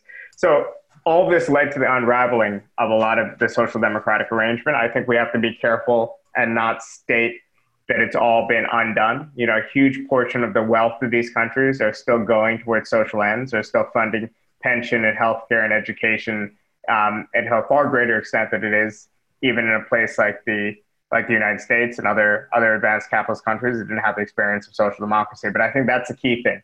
Think about questions of power and ownership early rather than just as a culmination. So we don't want to rerun social democracy and just sit in power from 1930 to 1970 before we even begin to propose more radical distributions of power. Yeah, that makes a lot of sense. That we do want to learn from the mistakes of past social democratic movements, but we also do need to start with social democracy, right? You can't walk without crawling and, all the cliched metaphors there. Yes, but it needs to be a form of social democracy rooted in class struggle, rooted in the same thing that gets you those more radical things. It can't be Gaullism or a form of kind of statist intervention, because I think in our lifetime we will see real Trumpism. So Trump himself wasn't a believer, let's say, in what Bannon believed in and what some parts of his coalition believed in. And we'd be in a much more scary place if we had a racist, xenophobic leadership that was actually willing to deficit finance and willing to give jobs and buy off segments of the working class that way. Luckily, Trump is really just a bastard in every sense. He has very little concern even for his some of his alleged constituents. So we dodged a bullet there. Yeah, absolutely. And I guess I just also say that, for anybody who until the spring of 2022 or, whenever the Feasible Socialism book comes out, wants to get a little bit of a sense of what some of the best developed ideas about what, the running part of the first you crawl, then you walk, then you run, might actually look like, and what a left agenda that actually did something about these questions of workplace autonomy, of power structurally within the economy looked like. Your book, your earlier book, The Socialist Manifesto, the first chapter is very good on that, and also as a longtime resident of New Jersey in the past, I really appreciate that the fictional class struggle social democratic movement in the first chapter of that book is called Bon Joviism. I enjoyed that. But it's Springsteenism. That's a social democracy.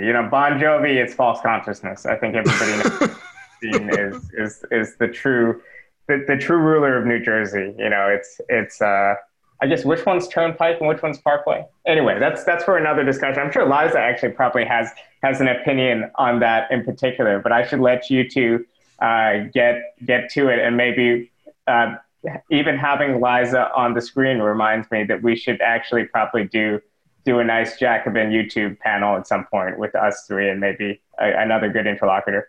Oh, that'd be great. Absolutely. Yeah. All right. Thanks for coming on, brother. Really appreciate it. Take care. Yeah, appreciate it. Best of luck. Good to see you, Bhaskar. All right, bye.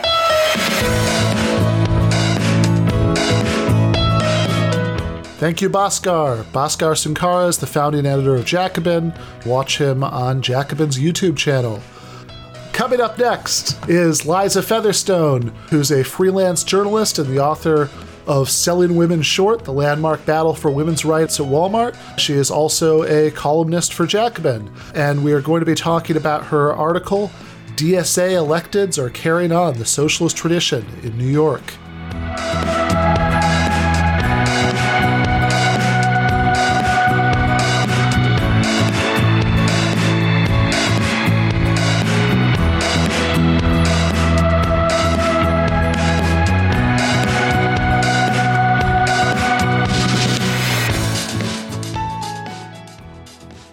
How are you doing today, Liza? Very well. How are you, Ben? I'm good. This has been really good. And yeah, I was excited. By the way, there was a question somebody asked about using capitalist decline to take ownership of mass media. I'd say, Bhaskar just referred to the Jacobin YouTube channel. It's a mundane answer, but it's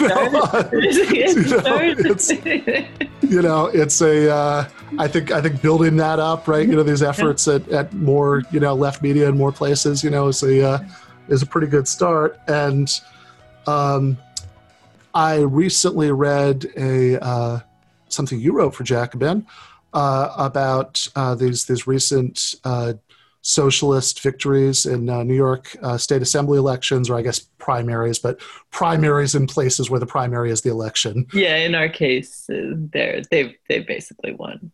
Right. And I mean, one thing is, like, it's just nice to read. First of all, right, it's just nice right now to read about any kind of victory, because the last year, has been pretty grim in a lot of ways. After the defeat of the Labour Party last year in the UK, it's a point where Jeremy Corbyn's Lieutenant John McDonnell said, look on the bright side. Usually when socialist revolutions are defeated, everybody's taken to a soccer stadium and shot. And that feeling that if there's a bright side, it's something like that, right? Exactly. Or at least we're not in the soccer stadium getting Exactly. And, I've definitely been feeling that a lot in the months between the Nevada caucus and now. But reading your article made me feel good. So, and it was also just like a really nice, just a nice piece of writing, like taking like this like nice little history lesson and doing all those things that the writing instructors say about showing, not telling, to kind of like say something about how we might learn from that, right? While just being understated and nicely done. But I guess like just first of all, so who are these people who just won these state assembly primary elections? Yeah. So, well, I'll say as well as being a Jacobin columnist, I'm also a DSA member. So I'm Me just too. unabashedly, you know, biased towards the greatness of these people. So I just, not to make people feel that we are sneaking anything on them. So they're a really great group of people. We reelected Julia Salazar. She was already in the state senate. She was our first DSA person to get in there, and she really, in a very short time, did great work. Although we have a really vigorous tenants' rights movement here, I really do not think we would have gotten the phenomenal package of reforms expanding tenants' rights, which hadn't been done in decades. I mean, really. That movement is just always on the defensive, just always like keeping something bad from happening, right, rather than actually able to push forward. And really, with Julia and as well as some progressives in the state senate, they were and the movement was really invigorated, and it was a dual process, the streets and the legislators, so Julia had a lot of successes to point to, and was real and is extremely popular in her district, and was reelected easily, which I should say is fantastic, because if anybody remembers when she was first elected, that did not seem like a sure thing, to put it like.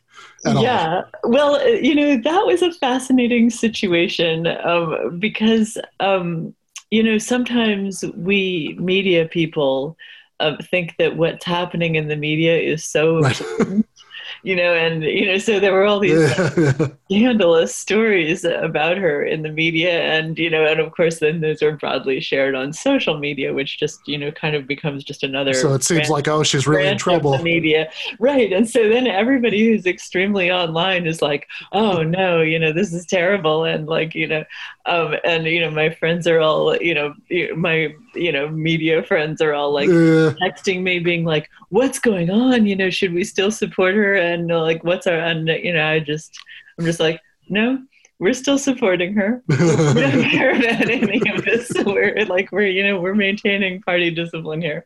And when you would go out and knock on doors, because I volunteered on that campaign, and when you would go out and knock on doors, like not a single person would say, I read this scandalous thing. Right.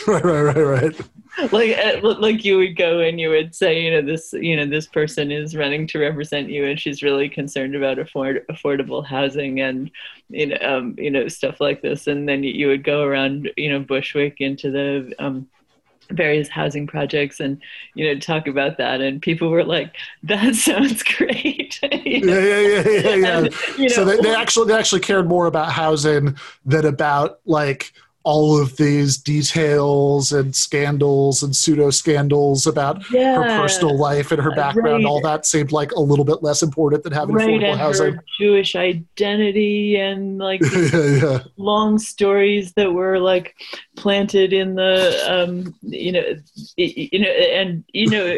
or she did something strange when she was in college, or astonishingly, not a single working class person in her district was cared about any of this. It's like, okay, that's nice about housing, but like I want to hear about like her Jewish bona fides, right? Like a mother, father, what do you know? Like, right, exactly. Or like was she born in Colombia? Was she born here? Like, no, not these were not pressing issues to people who weren't on the Twitter all day. So that was so it was sort of a fascinating case study, and the fact is. the most authentic thing about Julia is her socialist politics. So we really got lucky with that. Yeah, which is the part that actually matters, right? Yeah, exactly. Anyway, she was reelected easily, and actually, to me, we pay a lot more attention. Again, being part of the media, we and Jacobin are part of this too. We pay a lot more attention to the newer people, and we should, because they're wonderful. But I personally, it actually was even more exciting to me that Julia and as well as Alexandria Ocasio-Cortez were reelected, because to me that shows that socialists can build power and serve the people when we get into office, as well as just, successfully campaign, which is only one thing, right. That we can actually stay there and be really successful. It seems even better than that we can get elected. So also Alexandria Ocasio-Cortez mirrored that absolutely overwhelming victory and popularity in her own district.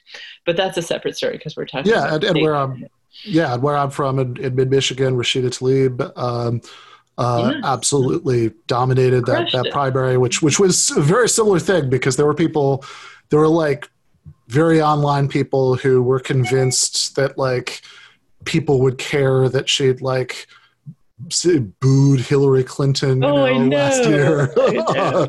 And it's like weirdly enough, nobody in like John Conyers' old district in Detroit actually gave a shit about that like at all. Exactly. Anybody who noticed probably liked her more because of it. But exactly. So we've got, so the other people were amazing. So we had also so Farah Sufrant Forrest who is now my assemblywoman representing me in my district, and she is a nurse and a tenant activist, and just like a really really wonderful woman, and also my state senator now, Jabari Brisport, is a middle school teacher, and a longtime DSA member. I mean, he was one of our first campaigns that like a couple years ago we tried to run him for city council, and he ran on the Green Party, which is like not a successful a strategy this is a neighborhood where a lot of people will just vote for whoever is the Democrat, and it's just not it's not culturally a logical fit to run on the Green Party. But we learned things, and then Marcella Mitaines is now, actually, this is sort of gratifying to me when I think about how we're really how we're kind of broadening our appeal. Marcella is in her late 30s, and she has a 20-year-old daughter, and I mean, so where people are not all like really young. Like, so that's also really nice. That is good. It is. I think that's, I think it's good for us to be a vibrant youth movement. And I'm not just saying this because I myself am a middle-aged mom, but I just think that, the world is composed of a lot of different working people with different points in the age, in the life cycle, and I think it's really good to have people who have had a lot of different experiences representing our movement, and also Marcella was born in Peru. I mean, it's quite a journey to the New York State Assembly, and then we have, I think, so this is a very interesting guy too. We have Zoran Kwame Mamdani, who won an assembly seat in Queens, in Astoria, and he is a really really fascinating person. He's a by his day job, he counsels people on getting out of foreclosure. So he had a really intimate and nuanced sense of what the constituents were dealing with in terms of direct confrontation with capital over their housing every day, and you know, he's his family spent time in refugee camps. I mean, he had the whole he has this also fascinating immigrant story, yeah. So these people are all so different from each other, but they each represent New York's immigrant communities and working class in a really different and interesting way, and they are such comrades. I mean, the races were really not just races of individuals for which, you know, DSA was sort of a common organization.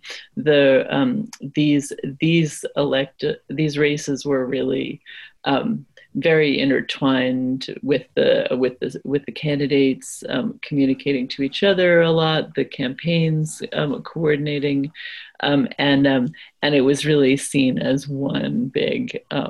It was really seen as one big New York City DSA effort, and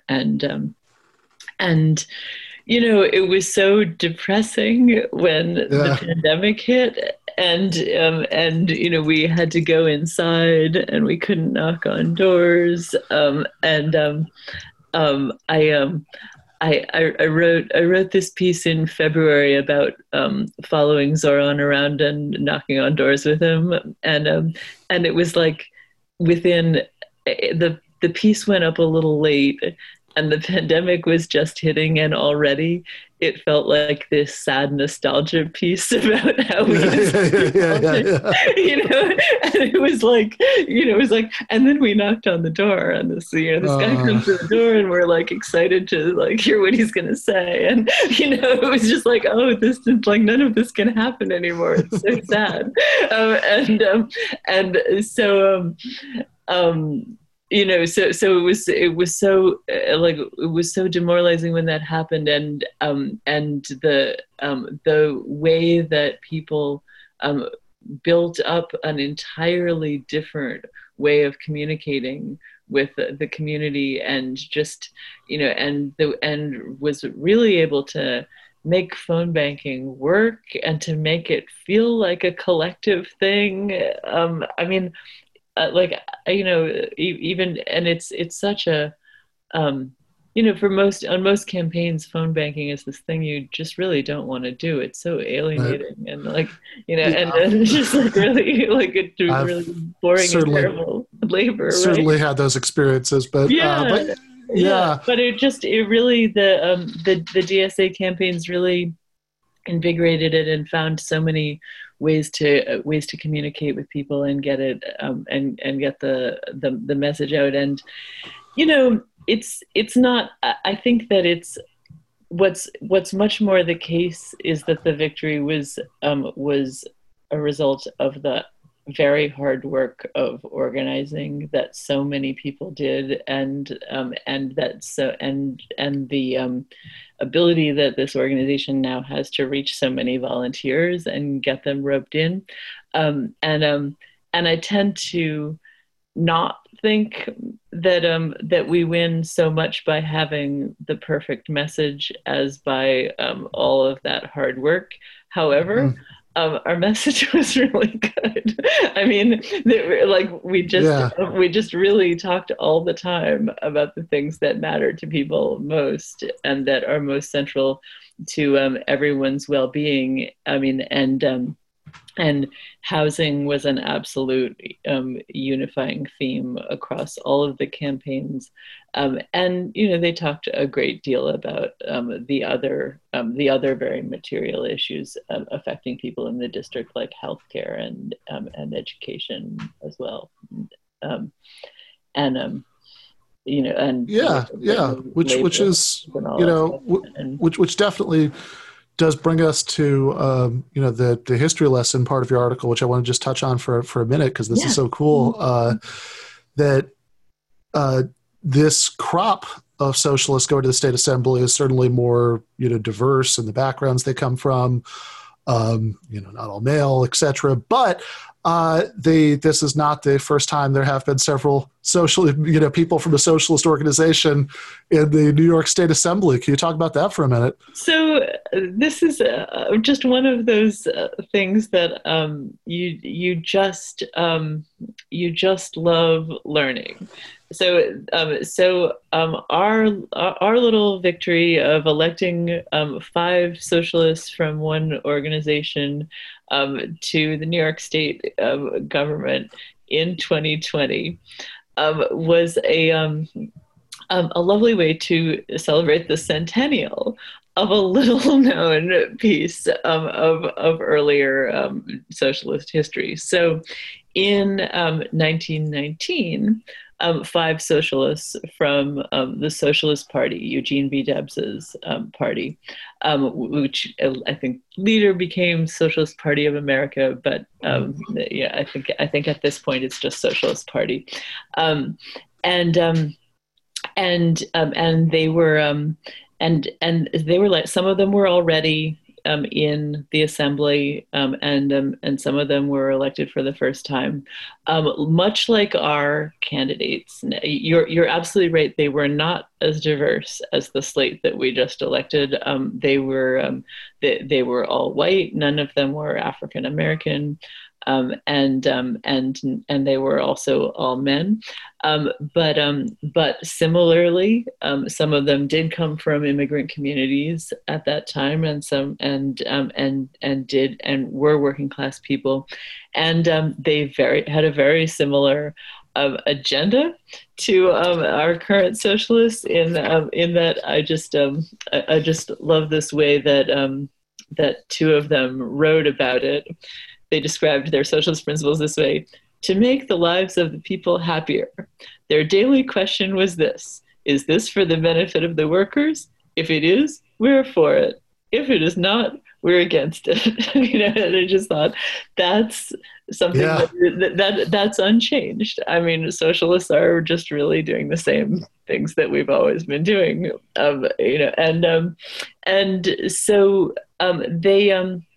So it is quite a story. They were elected in 1919, and by the way, at that point, assembly terms were only 1 year, which for those of us who have volunteered even a little bit on these recent campaigns, it's kind of daunting thinking about having to do that again every year. Poor people had to do it again every year, and I'm sure that it took just as much work then as it does now, and so that's something to be thankful for.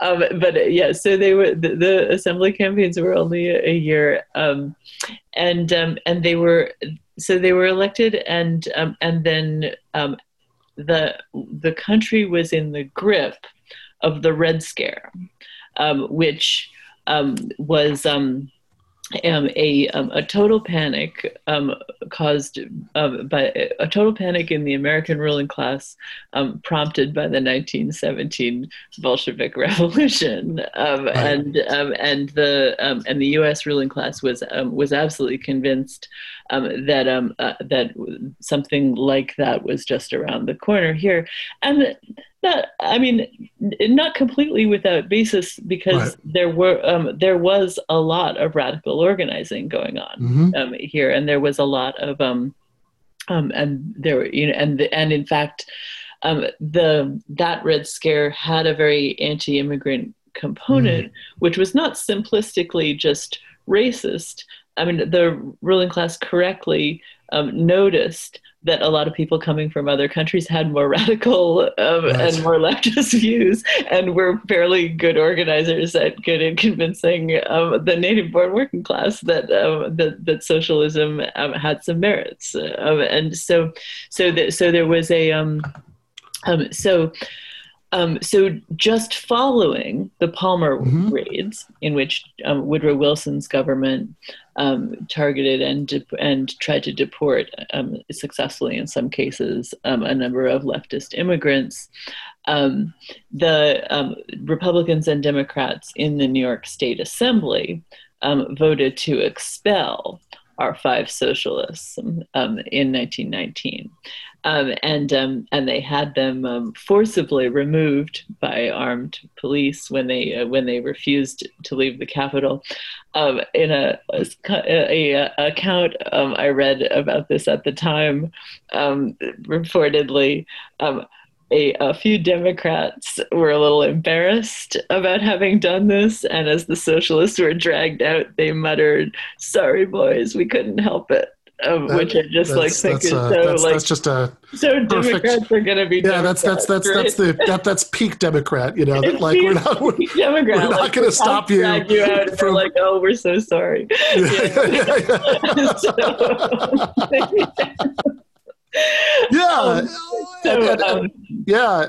there's so after they were kicked out, right? So I know you said in the article, there's a trial. I think you said some account said only the lobbyists were sober. Yes, which is amazing. The trial just totally after the verdict, it was upheld that the socialists should be kicked out, and then just like everyone is drinking, and one of their colleagues says they should be strung up to the nearest lamppost with their feet dangling in the air, but they there was a special election held to fill the seats, since those districts were now unrepresented, and all 5 of the socialists were reelected. So which is great too, because that means we're at the exact 100 years from that happening this fall. So our victory is a lovely way to celebrate the centennial of that. It was a short-lived victory because they were expelled again. 3 of them were expelled again, and the other 2 resigned in solidarity. But a number of them ran later and were reelected. So like they just they nevertheless persisted. So as we have done, and now which as we've done now 100 years later. Impressive instance, maybe, of persistent. Yeah, than that one, but reclaim it. I like it. So yeah. Oh, and by the way, I should ask, somebody in the Q&A was wanted to hear your reaction to the Cori Bush victory in Missouri, going along with what we've been talking about.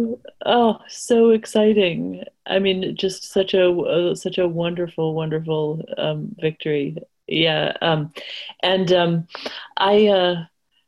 I heard that I have heard from people active in police issues and those movements and socialists, that she is a real comrade. I mean, this is this is one of those things, one of those developments that is as good as it looks, which is really nice in politics. No, absolutely, especially circling back. Sometimes you think, oh, maybe if I knew more about this, I'd be really disappointed. But it turns out actually, this particular case, this really is good news.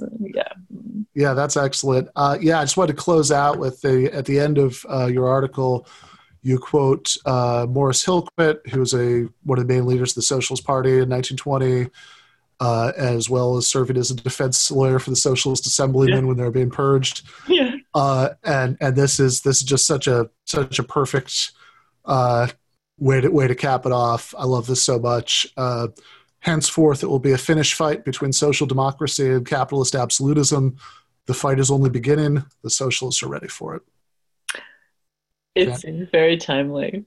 Yeah. Yeah, it really does.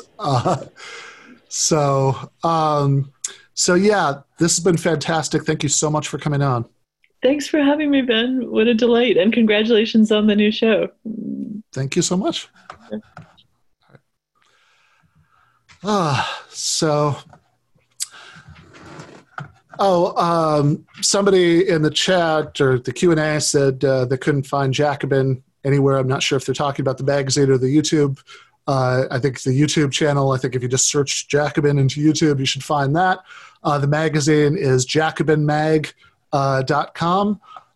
So JACOBINMAG.com. Somebody also asked if this was going to be clipped in segments on YouTube alongside the whole podcast.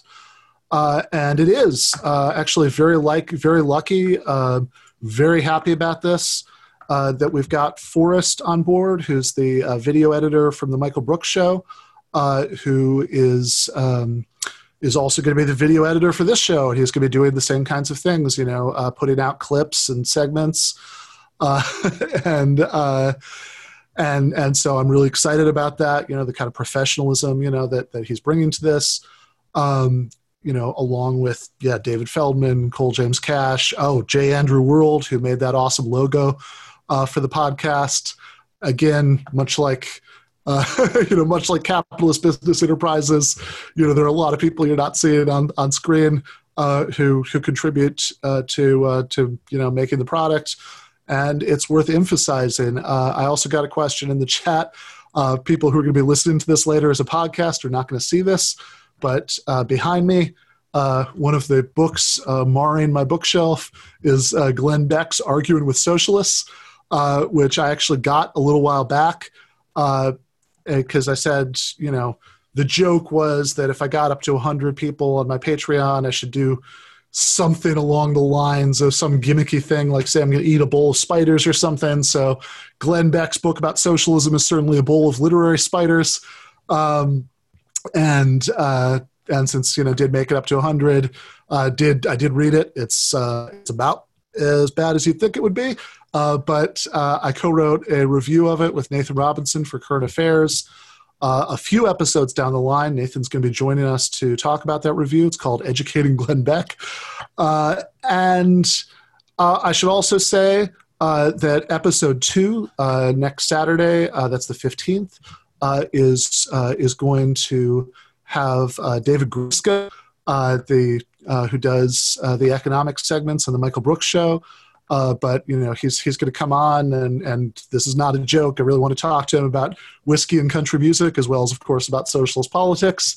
And then, because I don't want this all to be me just talking to people I agree with, Dave Smith, who's a libertarian podcaster and comedian who I've debated in the past, is going to come on and talk to him a little bit about comedy, but also about our political disagreements.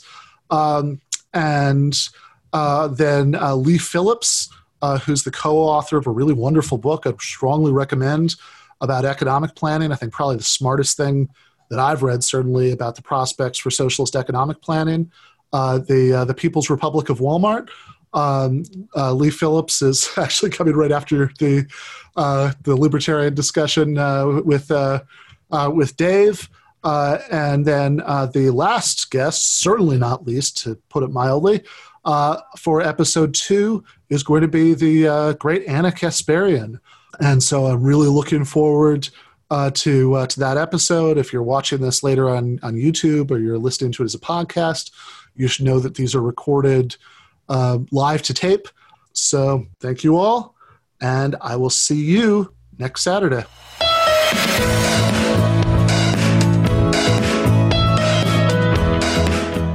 Thank you for joining us on the maiden voyage of Give Them an Argument. I want to thank our guest today, TMBS producer Matt Lech, historian Harvey J. Kaye, Jacobin founding editor Bhaskar Sunkara, and Jacobin columnist Liza Featherstone. If you want to sit in on a future recording of Give Them an Argument, we record live on Zoom from 4 to 6 p.m. EST on Saturday afternoons. You can find the Zoom links to be part of that Zoom studio audience on twitter.com/Ben Burgess. Once the episodes are recorded, you can find them immediately on my Patreon if you join as a patron. So that's patreon.com/Ben Burgess. I am the author of a book that has the same name as this podcast. I'm also a columnist at Jacobin and Arc Digital Media and a staff writer at The Third Rail. as well as a philosophy instructor at Georgia State University Perimeter College. You can find links to all of those things on my website. That's benburgess.com. Thank you so much for listening, and I will see you next week.